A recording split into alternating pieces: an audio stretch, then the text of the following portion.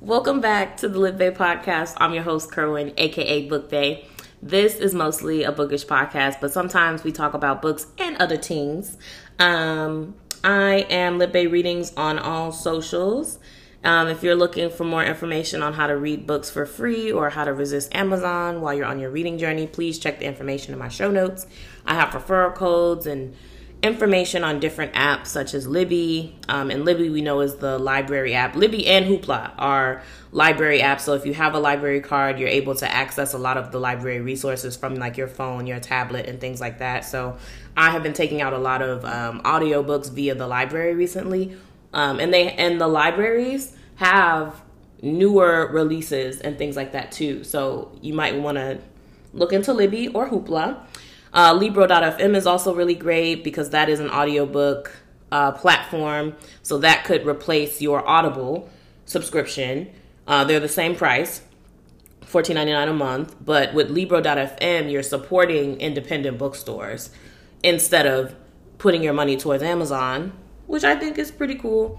And then the Storygraph can replace your Goodreads account because Storygraph is a place where you can kind of keep track of all the books that you've read. They also come with like really great stats on, how much fiction versus nonfiction are you reading? What genres do you read the most? Do you read a lot of books that are under the 300-page mark or over the 500-page mark? And it just gives you all these really cool stats. And they actually have an option for you to transfer all of your Goodreads information over to the Storygraph. I have never done it before only because I've never had a Goodreads account, but I have read some of the reviews and people have said that it's a pretty seamless process. So I'm going to trust the people that have done it, obviously. And then there's also bookshop.org, which is a great way to get ebooks, physical books, large print, and audiobooks, all formats of books. But this is also a platform that helps smaller independent bookstores as well. So, you got options. All of that information is in my show notes if you are interested in any of those things. But let's move on. This podcast does get E for explicit because I be cussing, child. I am grown and I be cussing. So, yes, speaking of language, the word of the day is... implacable? Wait, implacable. Implacable. Yeah, implacable word. Okay, great. I was like, is that how you say it? Yes. I know how to read. I know how to pronounce words. Implacable. So implacable is not capable of being appeased, significantly changed, or mitigated. My sentence for implacable is, it may seem that modern women are implacable, but in reality, they know their worth and aren't willing to put up with people's foolishness just to have a man or a partner. That's my sentence with implacable. Implacable is an adjective, and it is spelled Implacable. Implacable.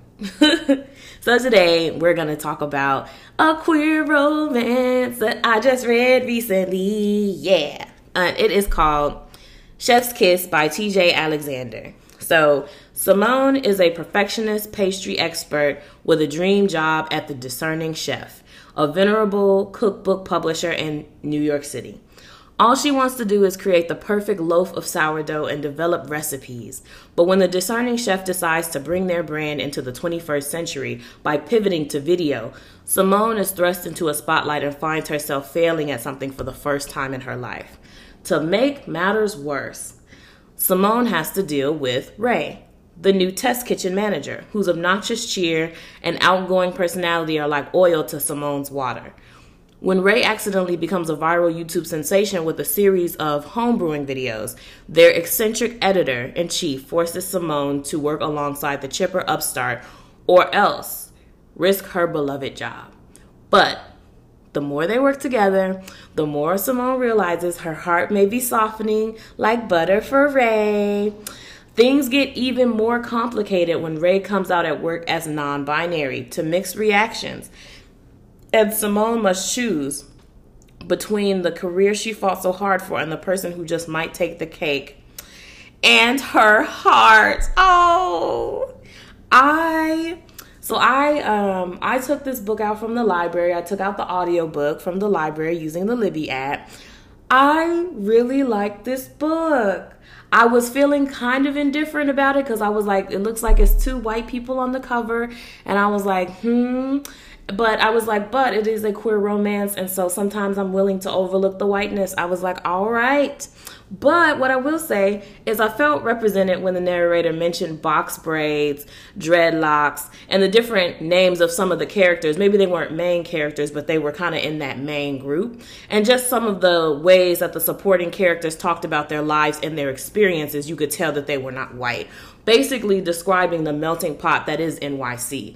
I love when we get these books that are set in these main cities like LA, Chicago, NYC, and you can really tell that people are like, yeah, it's not just white people that live here, so we have to describe these scenes as they really are. And I appreciate it. I thought it was done very well. I felt represented, and, you know, I was happy. So, yeah, there were themes of perfectionism, which really I related to, and, you know, being afraid of failure to the point where you don't even try new things and you quit before you even start. I know all about that. So yeah, that I really felt that when Simone was kind of doing her thing in the book. I was like, yeah, I feel you. Also, we talk about asking people to use your correct pronouns. Now, for me, I know how scary that can be, especially when people know you and have known you for a long time. And so they're used to calling you one set of pronouns. No? So yeah, for me, I prefer they, them pronouns myself. I'm not offended by any other pronouns, but I do really like pronouns or they, them pronouns. And I feel affirmed and I feel seen by people and my friends and my community when they kind of switch up those pronouns. So they're not always just calling me she, her, you know, like that's fine. But, you know, especially if I say like these, you know, I prefer this, but I'm not offended by this. It's okay to switch those up sometimes when you're talking to or about that person to other people. So just putting that out there. And also just having queer or trans people in your life and being dedicated to educating yourself rather than expecting these queer and trans people to always have to teach you everything. Like we all, for the most part, I feel like most of us have, you know, free, unlimited access to the internet for now. So use it. And I love that this book also highlighted that even other queer people have trouble with gender identity and pronouns. They don't always get it right either. And these are the people that we're in the same community with. So it's like, it's not just the straights and the cisgenders. It's us too. So yeah, this book is definitely a slow burn, but not in a bad way. The story was beautiful. The writing was really great. It had very meaningful moments and it was super relatable as well. So it's just a slow burn because a lot of stuff is constantly unfolding, but at no point was I bored while reading this book. Let's mind you, this is a contemporary romance. So, you know, there is a little smut. Hello.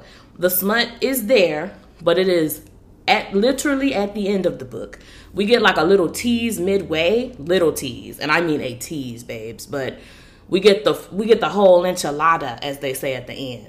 Was it good smut? Yes. Did I also want more smut in this book specifically? Also, yes. But I was happy with what I got, but I just want, you know, any experienced contemporary romance readers out there that are thinking like, oh, I want to read this book, you know, I'm ready for the smut. This is not a book. This is not a contemporary romance that has smut scene after smut scene after smut scene. There is one full smut scene and it does the job. But if you're expecting it to be like chapter, smut, another chapter, another smut, it's not going to be like that. So, but it is a very good book. I really enjoyed it. And so there's that. So also, in May of 2023, we are getting a book 2 to this series, which I am very excited about. So this one was called Chef's Kiss. This next book is called Chef's Choice. Oh, so excited. So it says, enter Jean-Pierre, a trans man and the heir to a huge culinary empire. which he'll only inherit if he can jump through all the hoops his celebrity chef grandfather has placed in his path. First hoop, he needs a girlfriend, a role that Luna is happy to play for the right price. She's got rent to pay after all. Second hoop, they both need to learn how to cook a series of elaborate world-renowned family recipes to prove that Jean-Pierre is a worthy heir. Admittedly, Luna doesn't even know how to crack an egg, but she's not going to let that or any pesky feelings for Jean-Pierre stop her. When Luna O'Shea is unceremoniously fired from her frustrating office job, she tries to count her blessings. She's a proud trans woman who has plenty of friends, a wonderful roommate, and a good life in New York City, but blessings don't pay the bills. And y'all might be asking, girl, who is Luna and Jean-Pierre? So Luna is actually Simone's from Chef's Kiss. That's her roommate. And so we get to see conversations between Simone as a cisgender woman who is bisexual and Luna, who is a trans woman. So we get to see those conversations between two queer people with very different experiences of being queer. So that's what makes Chef's Kiss really great. And I'm really excited to see Chef's Choice because now both of our MCs are going to be trans. I'm very excited about how TJ Alexander is going to handle that. I'm very excited to see it. I can't wait. I know it's going to be fun. I know it's going to be a wild ride. And I'm expecting a little bit of smut. So I'm excited for that too. But yeah, that's supposed to come out May of 2023. So we got some time for that one. But that gives you plenty of time to catch up on Chef's Kiss, the first book that is already out. And that one came out May 2022. So that one's kind of a newer... It's kind of a newer book. Not them doing this work right now. And before we move on to the next segment, I just want to say, as always, I want to see more like Black non-binary trans rep in the romantic comedy space or just the contemporary romance space. I would love to see that where we are the main characters as well. So that would be really cool to see. So the next book I read is Hola, Papi by John Paul Brammer. My bad. I said John Paul. Who was that? The first time someone called John Paul Brammer Papi was on the gay hookup app Grindr. At first, it was flattering. JP took this as a white guy speak for hey handsome, but then it happened again and again and again, leaving JP wondering, who the hell is Papi? Soon, this racialized moniker became the inspiration for his now wildly popular advice column, Hola, Papi, launching his career as the Cheryl Strayed for young queer people everywhere, and some straight people too. JP had his doubts at first. What advice could he really offer while he himself stumbled through his early 20s? Sometimes the best advice comes from looking within, which is what JP does in his column and book. And readers have flocked to him for honest, heartfelt wisdom and more than a few laughs. In this hilarious, tender-hearted book, JP shares his story of growing up biracial and in the closet in America's heartland while attempting to answer some of life's most challenging questions. How do I let go of the past? How do I become the person I want to be? Is there a such thing as being too gay? Should I hook up with my grade school bully now that he's out of the closet? Questions we have all asked ourselves, surely. I want to share 2 passages from the book that really meant a lot to me, and it just brought up a lot of things for me specifically. So, I've entertained the notion that I might be bisexual. I'd be silly not to have. The conclusion I've reached is that yes, there are very specific circumstances in which I could see myself enjoying physical or romantic stimulation with a woman, but I've yet to see those circumstances materialize or have that situation actually occur. I remain open to challenges to my perception of my sexuality and to my reading on my desires. As we, as a collective, continue to shift the vocabulary around sexual orientation and identity, I imagine that self-understanding will change, or at the very least, my vocabulary for it will. It already has in some ways with words like queer, waxing and waning in popularity. When I read that, I felt very seen because going through my own journey, I have...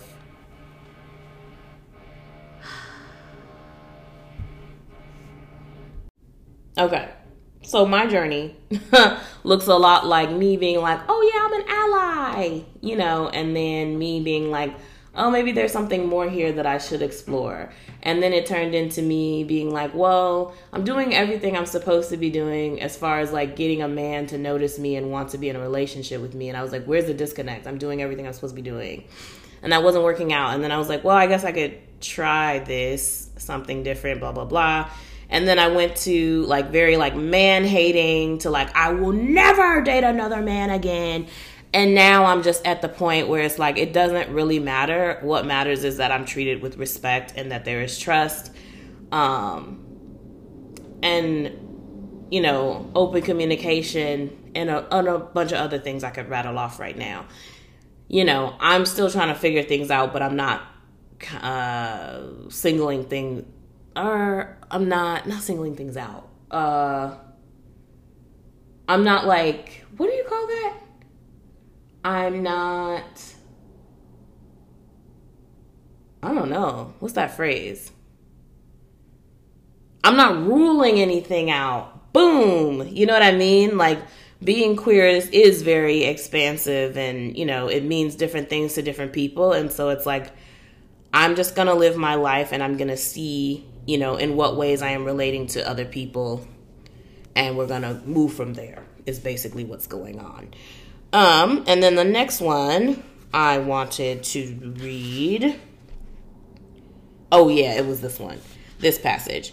Being gay, queer, or whatever you like to call yourself doesn't have a uniform. There's no such thing. I found as dressing gayer or looking gayer. You don't have to dye your hair or paint your nails. It's more important to interrogate the gaze with which you behold yourself. Whose gaze is it? And what is it looking for? What might it be like to have a lens that is more your own?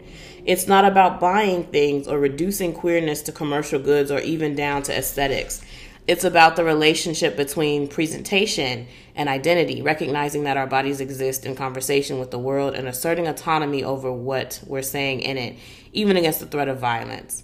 I'll go ahead and stop right there, actually. I thought that was a great passage, and that was a really great chapter as well, because when I was kind of stepping more into like my non-binary journey, I will say, I was like, immediately, I got to be more androgynous. Immediately, I got to shave my head so that I can signal to the other gays that I am with you, girl. I'm with you, sister, sistren, people, folks with an X. Like, I need you to know I am inclusive. I am politically correct at all times. Like, no.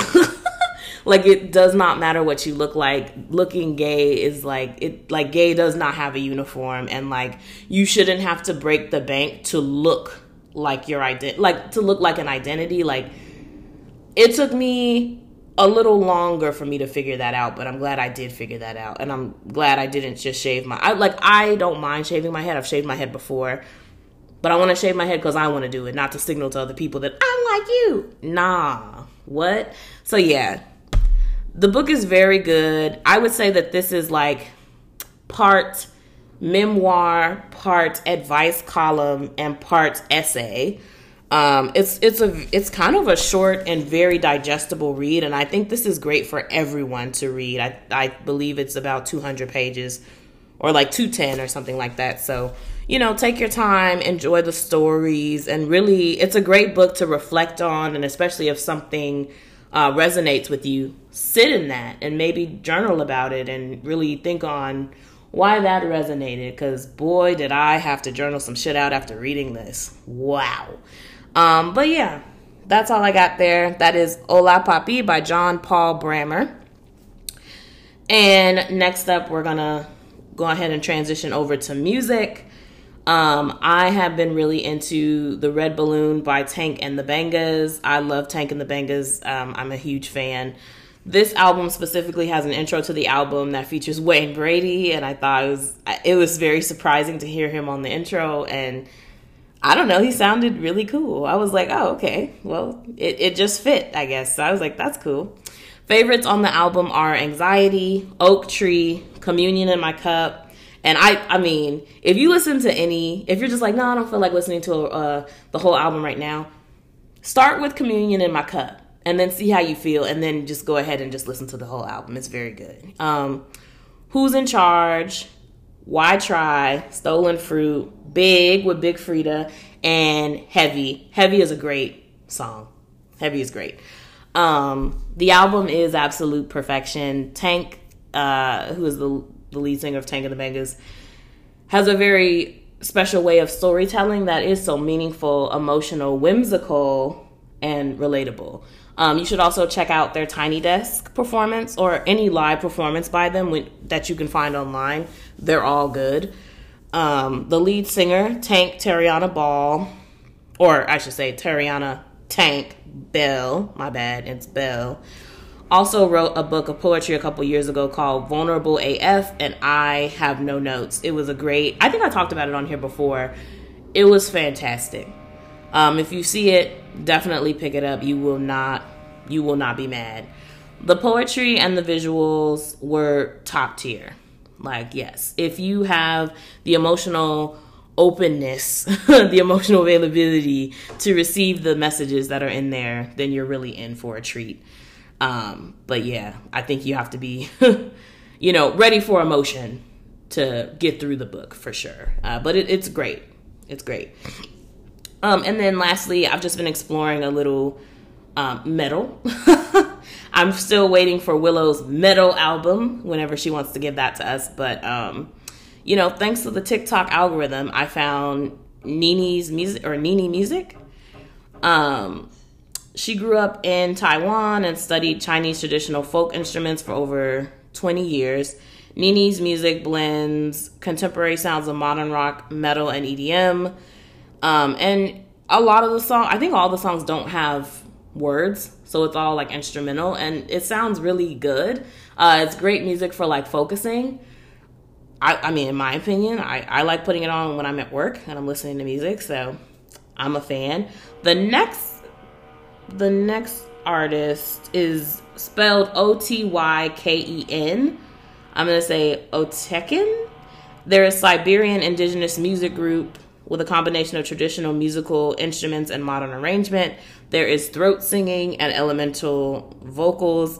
They actually do have singing, but it's not in English, obviously, because they are an indigenous music group, so they are singing in their language. They're singing in more than one language.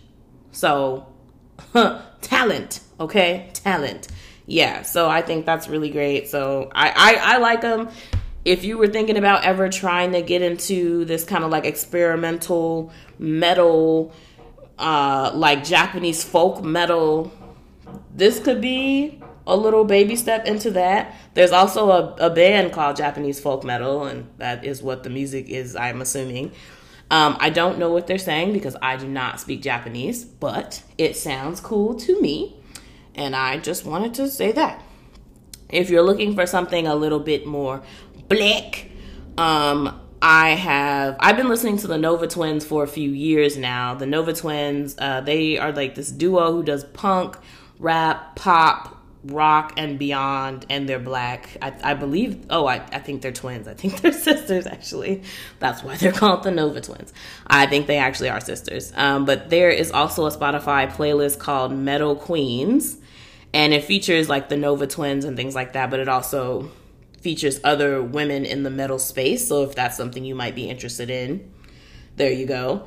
Also, I thought it was really funny that, so on my Spotify, I have like a playlist of my liked songs, and the way that they describe that playlist is sensual, angry, ethereal, and alternative hip hop. And I said, what a mood, what a way to describe myself. That is awesome. So yeah, next, I haven't really been reading that's a lie. I have been reading a lot of things. But I haven't really been watching a ton of stuff on TV. Nothing of note. So I don't have anything for the TV segment this time. But we can get right into this reading, and then I'll get you on out of here. All right, give me just a minute. And I'm back. So I am going to switch it up with my decks because I realize that I always kind of use the same deck, the Poesis deck, because I love that deck. It's one of my favorites. But I'm going to also do another one of my favorites that is not an Oracle deck. This is a traditional deck with like the major arcanas represented. So this one is the Everyday Witch Tarot. So the first card, I picked 2 cards came out for us. So the first card was the Four of Pentacles. And so with the Four of Pentacles, this is a time where we're kind of being a little bit more selective about our spending, what we're spending our money on, how we can save. You know what I mean? We're trying to keep our financial investments safe, sound. You know, we're just trying to make sure that we're good at this time with groceries being high as they are. We're just trying to figure out what's the best way to protect our coin. You know, what's the best way to keep ourselves in a good spot financially, you know, without hoarding wealth, as they say. But then the next card that we get is the Ace of Pentacles, which is a great card. I mean, the Four of Pentacles isn't a bad card either. But the Ace of Pentacles is a card that's full of opportunity. It's a card about abundance, growth. It's a card that tells you that you do have options, that you're gonna be okay. And so if I'm relating the 2 cards to each other, right now might be a time where you want to save a little bit more, and then in the future you might be able to splurge a little bit more, or once you get your budgeting back on track, you're gonna feel like, oh, you know, now that I've started budgeting, I see where my money is going, and now I can, you know, decide to do this subscription service, or I see where my money's going and I don't want my money to go there. I'm actually going to do this, something that has like a lower, I don't know, interest rate or something. Maybe I want to buy a home. Maybe, you know, now my financial goals are, you know, coming, there's some clarity around there. So now, you know, you have more opportunity. You have new things that are coming up for you. I don't know that this is actually like a financial card, the Ace of Pentacles, but this just represents that, like, you're going to be okay. And that right now, maybe penny pinching is a little necessary, but it's not always going to be like this. So that's what I got. Got the Four of Pentacles and the Ace of Pentacles. Everything's going to be all right. Your coin's going to be just fine. Just pay attention to your coins and see where they're going. And if you can share the wealth with your community, please do so. Yeah. All right. Well, that's all I got. Thanks for listening. This was fun. I hope you read those books. And I hope you listen to some of the music, especially Tank and the Bangas. I think they have a really great discography. And if you are open to it, I think you'll be very happy that you decided to listen to them. So, yeah. All right. Well, I'll talk to you later. Bye.